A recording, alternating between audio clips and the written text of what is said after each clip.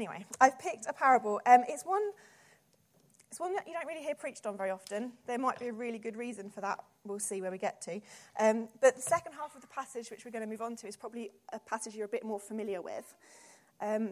So for those of you who like a title, this morning, if you're making notes, the title is, You Can Have It All and Still Have Nothing. You can have it all and still have nothing. Now, for those of you who know me, and confessions for those of you who don't, I'm a hoarder. If any of you have ever been to my flat or ever have the privilege of coming to my flat, you will see that I keep a lot of stuff. Useful stuff, stuff of sentimental value, stuff that I believe but one day will be useful. I don't know if any of you have seen the Michael McIntyre sketch where he talks about having a man drawer where things just go to die that you don't need anymore, like dead batteries that might just have a little bit of juice in them. Greek drachma, anyone? I'm a little bit like that, and my flat is kind of like a man drawer. I keep useful things like, carrier bags. This was before the 5p charge came in. The carrier bags with the strong handles, the ones you used to get in Next and Debenhams, They sit in the cupboard and they never, ever leave. I've got clothes that are about 6 sizes too small for me because I believe maybe one day, go for it. I'm trying, they may get into them, by which time the 90s fashions will be having a comeback, right? As a crafter, I keep an awful lot of paper and fabrics for all those projects I'm going to do one day. And books. I actually have loads and loads of books, and I really hate reading. They've all got a bookmark about 2 chapters in.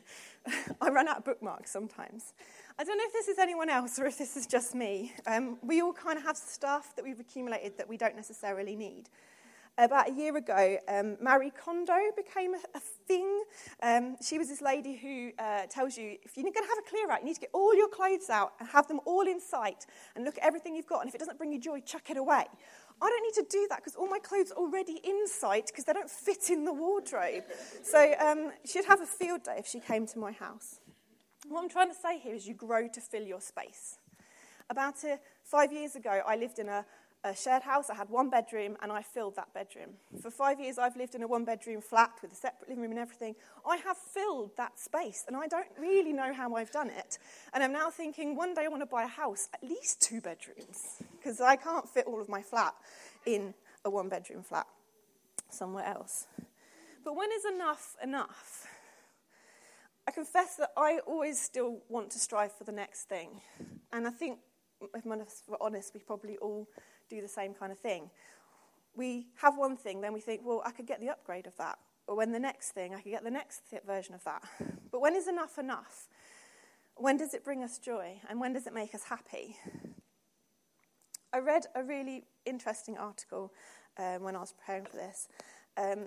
It actually really shocked me, to be quite honest. This is a Metro article. So as of January 2019, the fortunes of the 9 richest men in the world put together amount to more money than the poorest 4 billion in the world. 9 men and 4 billion people have the same amount. I've put up a slide here. These guys, very handsome chaps, obviously. This is the current Forbes billionaires rich list, the top 10 in the world. Most of them are self-made tech giants. You've got Jeff Bezos there, the founder of Amazon. You might argue these guys have it all when you look at their bank balances and you look at what they've made in life and the success they've made of themselves. But are they really happy? Have they really got everything that they've always desired? Have they got everything? Let's say Jeff Bezos, number 1 there. He's the Amazon founder. You think he might be really, really happy with a bank balance like that, wouldn't you? He's actually getting divorced after 25 years of marriage. So he's obviously not that happy. So since these numbers were published in March, that number's gone down a bit because he had to give a load to his ex-wife. But I think he's still on the top. He's still the top of the list. For these people, when is enough enough? They have obscene amounts of money in their bank accounts. But are they really that happy? Keeping hold of it and trying to make more is probably what drives them more than most things. I'm sure we've all planned what we could possibly do if we had that £1.3 billion. If we won the lottery, which of course we don't play, and we had infinite money, what would we buy? What would you buy if you had infinite money?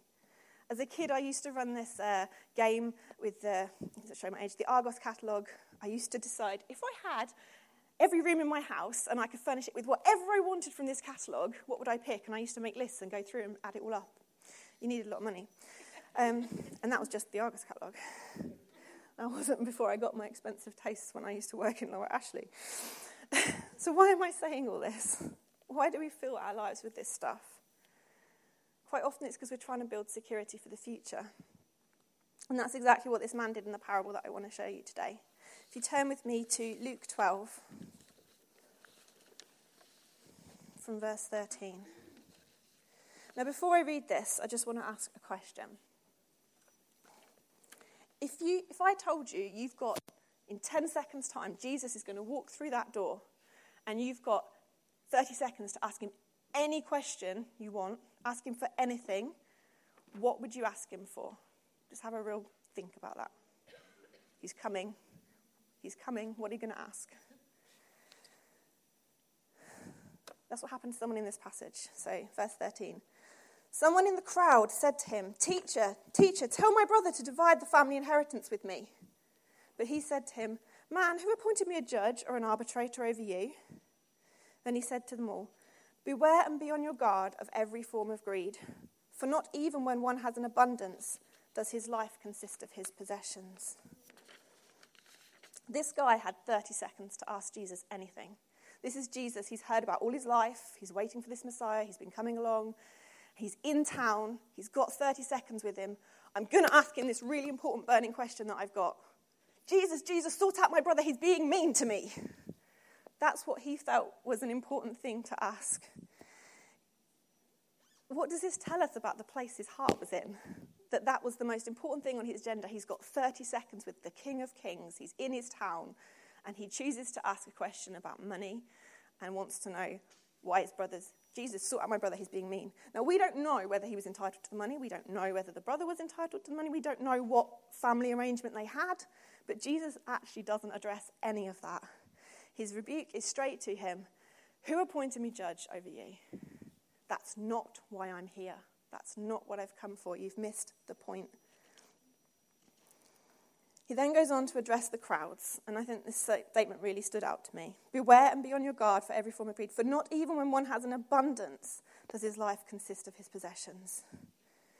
He then goes on to address his disciples with a parable, or the crowds with the parable. So from Luke 12, carrying on. And he told them this parable, saying, The land of a rich man was very productive, and he began reasoning to himself, saying, What shall I do, since I have nowhere to store my crops? Then he said, This is what I'll do. I'll tear down my barns and build bigger ones, and there I'll store all my grain and goods. And then I'll say to my soul, Soul, you've got many goods laid up for you for many years to come.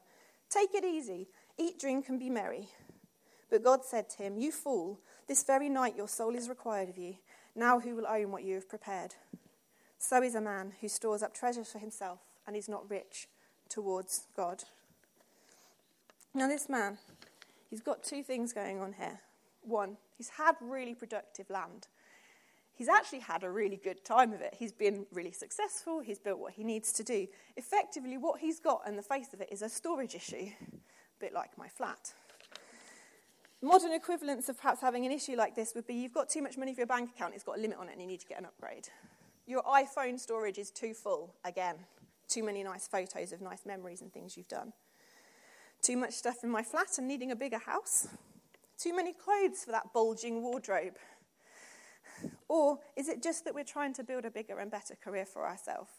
But on the face of it, really what he's done is he's built a practical issue. He's not got enough space, so he's upgrading his space for a bigger space. That's not what this parable is about. Jesus isn't talking about it's not okay to build a bigger house to store your stuff. He's saying, he's addressing the heart issue of the man. Yeah, good. He was coming at it saying, I've got all this good stuff that I've made. Soul, you've got many goods laid up for you. He's really talking to himself. He's being driven by his soul. We're always talking here about the fact we're three-part beings, body, soul, and spirit. He's really being driven by that soul part of his body and the fleshly desires that he has. So Jesus is addressing the heart condition of the man, not his storage issue. So the second problem he's got that Jesus is trying to address here is that when I have enough, one day I'm going to relax and enjoy all I've built. Do you ever have that question when you're a kid? When I grow up, I want to be... I still ask that, and I'm 36. But we're always moving on to the next thing. If I work hard and get this achievement, if I work hard and get that promotion, then I'll do better. And when I've got all that stuff, I'll be in a good place and I'll be happy and then I'll really enjoy it because I'll be able to do all the things I wanted to do. Yeah. It's a real heart motive that we can be driven by. Have a nice, lovely retirement, tour the world. My parents are planning to sell up, get a camper van and tour Europe with their retirement. Like, that's what we kind of, that's the dream. Go and do all the things we couldn't have time to do when we were busy. It's appraisal season for me at work as well. Do you ever get that question? Where do you want to be in 5 years' time? Really, my honest answer is not working here. I want to be married and have a family. But I can't say that in my appraisal. So I have to say, assistant manager would be nice. But quite honestly, we all have that kind of goal where you need to do everything now, then we can take it easy and rest and enjoy. I've done that myself, even in the small things. Rewarding yourself with chocolate for getting through your emails at work in the morning. Having a barbecue at the end of a nice day in the garden when you've done loads of work, got it all sorted out. We reward ourselves with things for making those achievements. But in this passage, God calls this man a fool. That's quite harsh. I read this and I was like, wow, harsh. He's done well for himself. That's harsh. Jesus is implying this man has no one to share his wealth with. He's obviously not built the relationships in his life to make those have something. And what will become of it all now? What a waste. Verse 21 says, "So is the man who lays up treasure for himself and is not rich towards God." In the Amplified Version, it expands that and it says, "is not rich in his relationship towards God." That's the context Jesus is talking about here. There is so much more to life than accumulating stuff and achievements. So if that's not what we're supposed to be building for, then what are we supposed to be doing? Jesus is making a very, very clear contrast here between richness of the world and riches in relationship. This isn't about investing in stuff, it's about investing in a relationship that lasts. So how do we do that? Now, I'm going to be really real with you. When we got to the end of this parable exercise that we were doing, I was like, well, that's a bit of a rebuke. Please don't ever let me preach this. I don't ever want to have to speak that out loud to people because I was quite convicted by it. Basically, you're saying it's not okay for me to have stuff, but that's not the point here. I want to make it really, really, really clear. Jesus is not here saying, and I'm not here today saying it's not okay to have stuff. It's very, very okay to have stuff. But when that stuff has you, that's when it becomes a problem. Yeah. So, the passage actually doesn't stop there. I know there's like a heading probably in your Bible that's where the passage kind of ends. But there's actually a continuation. It's interesting who Jesus has been addressing all the way along in this passage. At the start, he was talking to the man. When he rebuked him, he said, that's not why I'm here. You've missed the point. He was talking to the man. He's then turning to the crowds and he tells them the parable. There's an interesting thing that happens an awful lot in the Bible. You'll see that there are, whenever Jesus does a parable, he'll have a background story. He'll give the parable, and then everyone goes, I don't like that. And they'll all walk away. And then he'll say, right, disciples, the ones who actually want to listen, here's what I mean by the parable I've just told you. And so often we stop at the parable and we go, I don't really know what that means. Or, I didn't like what that said. But we have to look onwards. We have to look beyond to what he says to his disciples. So he gives them the explanation. Verse 22 starts, "For this reason I say to you." So for the reasons that man got it all wrong, this is what I'm saying to you. And I've lost my passage. I have to read it from the Bible. "For this reason I say to you, do not worry about your life as to what you will eat or drink, nor for your body as to what you will put on. For life is more than food and the body more than clothing. Consider the ravens. They neither sow nor reap, nor they have storerooms nor barns, yet God feeds them. How much more valuable are you than birds? And which of you by worrying can add a single hour to your lifespan? If you cannot even do this very little thing, then why do you worry about other matters? Consider the lilies, how they grow. Da, da, da. That's a passage we've probably all heard before, probably without the parable before it. I've never heard anyone preach the parable bit.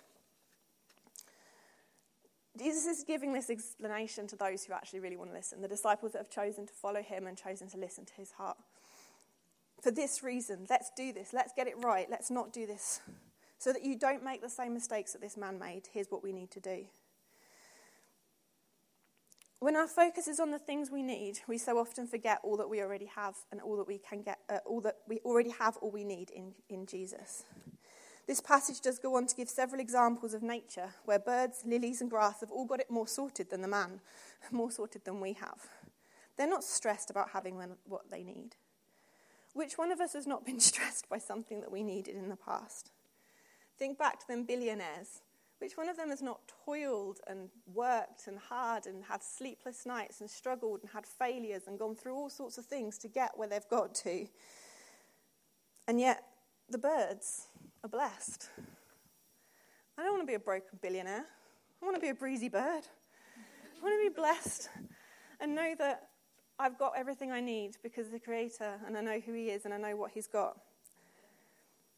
This made me think about them little memes that go around on Facebook all the time. Be like Bob. Sorry, Bob. Bob. Be more like Bob. Bob doesn't worry about tomorrow.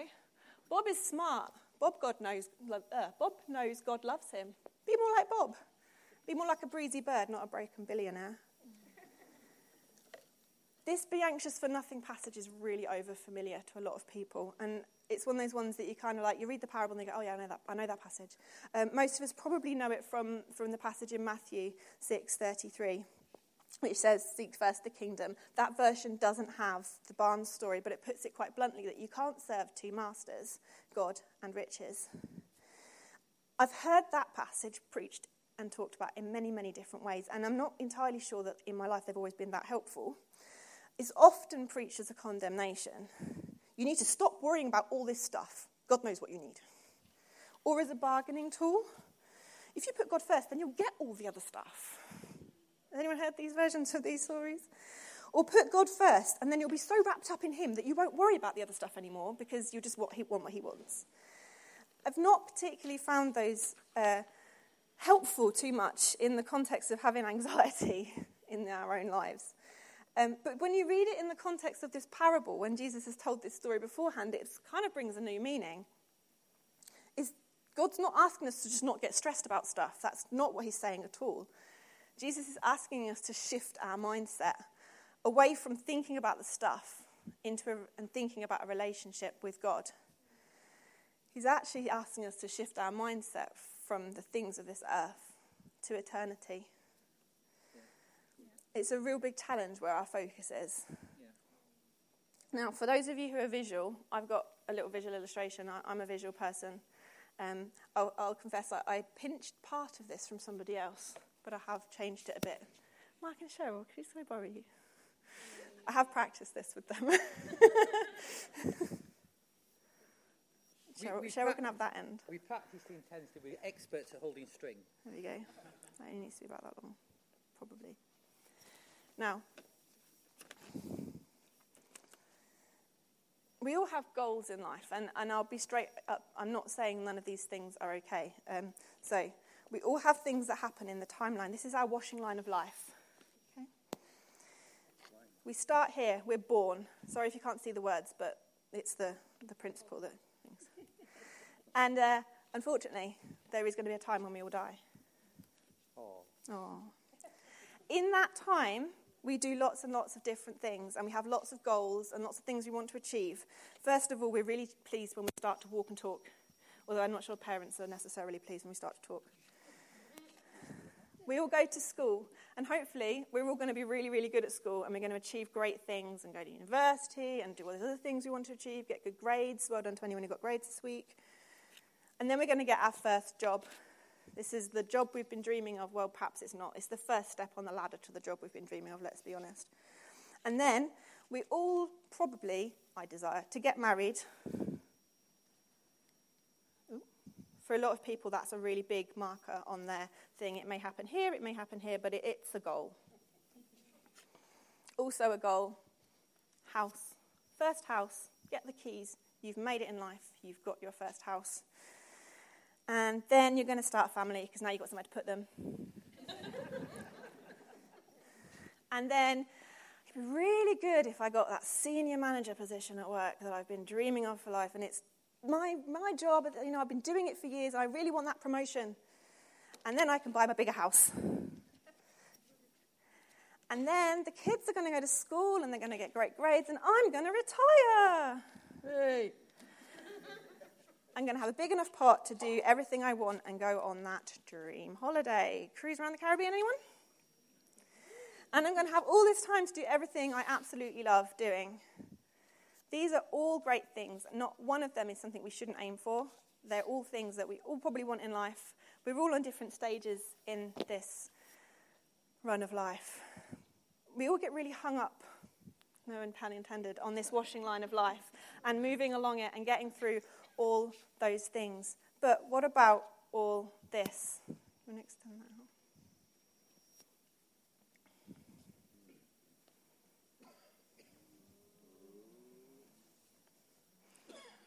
For some of us, these are so big, these are all we can see.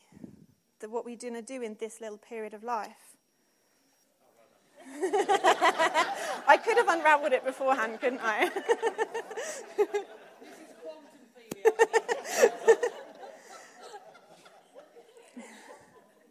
These are all incredibly important milestones in our life, and I'm not belittling any single one of them.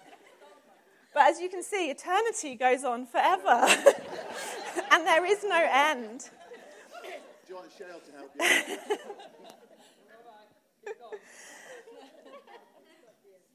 These things are really, really important milestones to every single one of us. And for some people, they're huge, huge challenges. And I'm not trying to belittle them at all. But honestly, this has really challenged me. Because I get hung up on some of those things that I haven't seen yet. And when am I going to see them? But quite honestly, that's how much of my lifespan it fills up. There's a whole lot more time I need to be worried about. Am I just building for those 100 years of my life? And what about all of these ones? Thank you. No, you. There endeth my visual illustration. You can sit down. Thanks, guys.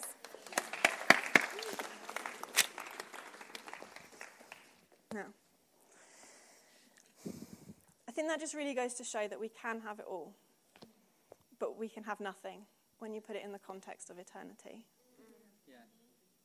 Which of you, by worrying, can add a single hour to that lifespan? I mean, worry all you like. You cannot make that rope any longer. It doesn't get any longer. So Jesus is asking us to shift our perspective. Too often I've heard that be anxious for nothing passage as like a comfort user. Don't be anxious for things. But it's so much more than that. I read an article recently which said there's been a shift in the popular verses from the Bible that are quoted. And I thought this was quite interesting because I read it at the time when I was preparing this and I actually thought it was really a really interesting shift. So no longer is it popular to quote the verse. The traditional verse that was always the popular to quote on social media and everything was John 3:16, which I'm sure we are all very familiar with. For God so loved the world, he gave his only begotten Son, that whoever believes in him shall not perish but have eternal life. There has been a massive shift. According to Bible Gateway's research, in 2018, the most popular quoted verse online was Jeremiah 29, verse 11. For I know the plans I have for you, declares the Lord, to prosper and not to harm you, to give you a future and a hope. It's a massively, massively quoted passage. It's also massively misquoted. We often take comfort in this passage, but I hate to say it, and I have as well. But that passage is actually addressed specifically to the people of Israel about their time in exile. It's actually not talking to us. But we always take comfort in it. But it's become such a soundbite and a bite-sized snapshot that we actually haven't now got the context of it anymore. We just use it as a verse just to encourage us when we need it. The next one is YouVersion's 2018 most quoted passage is actually on a similar sort of vein. It's Isaiah 41:10. So do not fear, for I am with you. Do not be dismayed, for I am your God. I will strengthen you and help you. I will uphold you with my righteous right hand. And in 2017... the most popular verse was Joshua 1:9. This is my command, be strong and courageous. Do not be afraid or discouraged, for the Lord your God is with you wherever you go. There's a real theme of biblical reassurance in these passages, and it shows a shift in our affections towards verses that make us feel warm and fuzzy and encouraged in the short term, but perhaps neglects the long-term perspective that we're called to, and what the original popular verse of John 3:16 was very much about the eternal perspective, whereas these are very much about comfort in the here and now. If we're searching for these verses, it's often because we're looking for reassurance and possibly a sign that we're not at peace, that our hearts are anxious. So how do we fix that? Shifts to verses about trusting and encouraging God are actually brilliant, but we're trusting him for what? What is our heart motive behind what we're trusting for? As long as they're leading us to a place of deeper relationship with God and trusting him, and not just trusting him, for the house purchase or the next job promotion or the next thing in life that's going to give us peace. As long as they're actually leading us to him and our faith is being encouraged and we're trusting in the promiser and not the promises. Otherwise, we become like the man who asked the mundane question, the one who asked a question about inheritance in this life rather than inheritance in the next. He asked for those seeking Jesus on wisdom on inheritance in this life and the money that we can have here, rather than the eternal life that he purchased or was about to purchase for that man. That man could have had it all in that encounter with Jesus, but instead he had nothing. I think what's happened is that we've shrunk our capacity to live the eternal things of life because we've become so bogged down in the here and now. We've become hung up on our washing line of life. It's a real classic thing for people of my generation to not plan for their future. Talk about pensions to someone of my age, they probably don't have one. But it's the lack of planning for the long-term, eternal future which is of more concern, rather than planning for the retirement in this life. We've all been guilty of seeking God to sort out the plans that we have and blessing the plans that we have, rather than focusing on building a relationship that will last for eternity. Now, this absolutely isn't meant to be a condemnation, which is why please God, don't make me ever have to give this message. It's meant to inspire us to shift our perspective onto something higher, to shift to that eternal thinking. This has actually changed how I approach a few things in my life that I've been holding on for, and believing that actually they're important to me, but they're not that important that I need to neglect God for eternity and my relationship building with him while I'm waiting to see those things. It's a shift to eternity so that we don't end up like the man with his storehouses, where stuff has become so important to him that he builds bigger barns instead of a bigger relationship with God. So what do we need to do?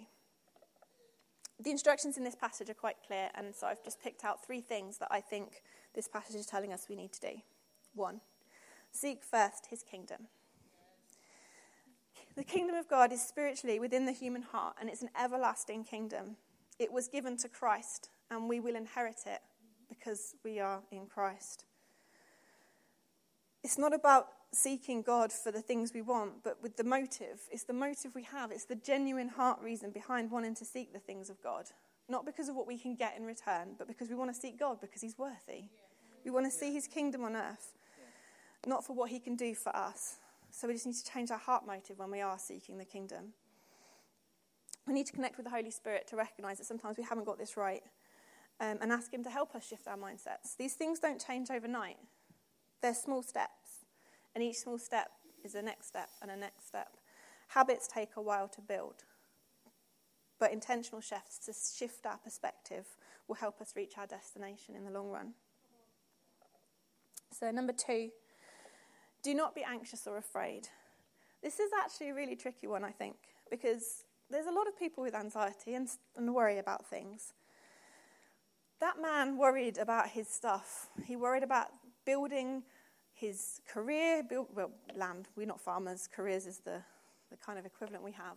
He worried about building and toiling and working that land to get what he had. He was anxious. Think back to the billionaires who've had sleepless nights about bottom lines to get to where they've gone. And yet, God tells us that the birds know that they know who God is and that they're going to get all that they need. Worrying about the rope doesn't make it any longer. So in that time span, do I want to be a broken billionaire or the breezy bird? Be like Bob. We don't need to strive for the inheritance like the man at the beginning, because we need to know that through our relationship with God, we know that we're going to inherit the kingdom of God. Yeah. We don't need to toil and stockpile like the man in the parable, because God knows what we need. Verse 32 says, know that your Father has gladly chosen to give you the kingdom. When we know who we are and who we are in Christ and who he is, then we we know and trust. It helps us build that trust that we know who we are. We're adopted into his family, and we will inherit his kingdom as part of God's family. An inheritance so much greater than the one that man was looking for in that first opening sentences. Fear not. Most of the verses that we quote, they're all talking about fearing not, trusting God. As long as those are leading us to a place where we're actually trusting God for him and his future, and not just trusting him for the promise we're hoping for, not the house promotion, the house purchase or the promotion, and the heart motive behind that, then we can trust him and fear not. And be encouraged by the testimony of others who've already seen what you're going through, to bring our experience up to God's word and not bring God's word down to the experiences that we've seen. So let's be anxious for nothing. And number 3, spiritual storehouses. The man in the parable had put his security in the stuff that he had accumulated. God is saying, I'm the only place that is a storehouse for eternity. You can build these storehouses on earth full of your stuff, full of all your things, all your issues and your amazing careers. But actually, the only place you can store stuff is in heaven, with an unfailing treasure in heaven. Build that richness of relationship that lasts for eternity, that stems from knowing who we are and knowing who our God is, the lengths that he has gone to bring him to himself to us, or us to himself. If we invest in that relationship, it will last for eternity, and then we truly will have it all. So I invite you this morning to take a look at your take your storehouses. And going back to the question I asked right at the beginning, if Jesus was about to walk in the room and you had 30 seconds to ask him for anything, what would we ask him for? Does it change what we ask for if we're thinking about it from an eternal perspective? Knowing that when we have an abundance, knowing that even when we have an abundance, our life doesn't consist of our possessions. Knowing that God calls the man foolish when he stores up treasures on the earth for himself by neglecting his relationship with God. Do I want to be a busy billionaire, broken billionaire, or a blessed bird? I want to be a blessed bird. Be more like Bob. So I'm going to invite the worship team to come back up. And just have a think about that thing. Are we seeking God for the things that we can get from him, or are we seeking God because we want a relationship with him that lasts forever? What's our heart motives behind the things that we would ask for? And if we had those 30 seconds with Jesus, what would we ask? Would we ask a stupid question about sorting out a little fight with our brother? Or would we ask for something more? So I'm going to just pray. God, we know that you have gone to extreme lengths to bring us to a place where we can be in relationship with you. And God, we recognize that sometimes we miss that point. Sometimes in life, we get really hung up on the walking line of life, of the things we need to do, that we need to achieve, and having the next thing. And God, when we've done that, we say sorry. And Lord, we ask that you would give us a real heart for your kingdom and your eternity, and building a relationship with you, and to make sure that our coming to you is not just a shopping list of requirements that we need for our life, but that in the process of doing life, we are getting closer to you. Yeah. God, where we need to make changes, help us make those little small steps back to you, and the big steps too, but help us to make habits that will really bring us back into a place of relationship with you, and know that everything we need comes from a relationship with you. You're all we need. In Jesus' name.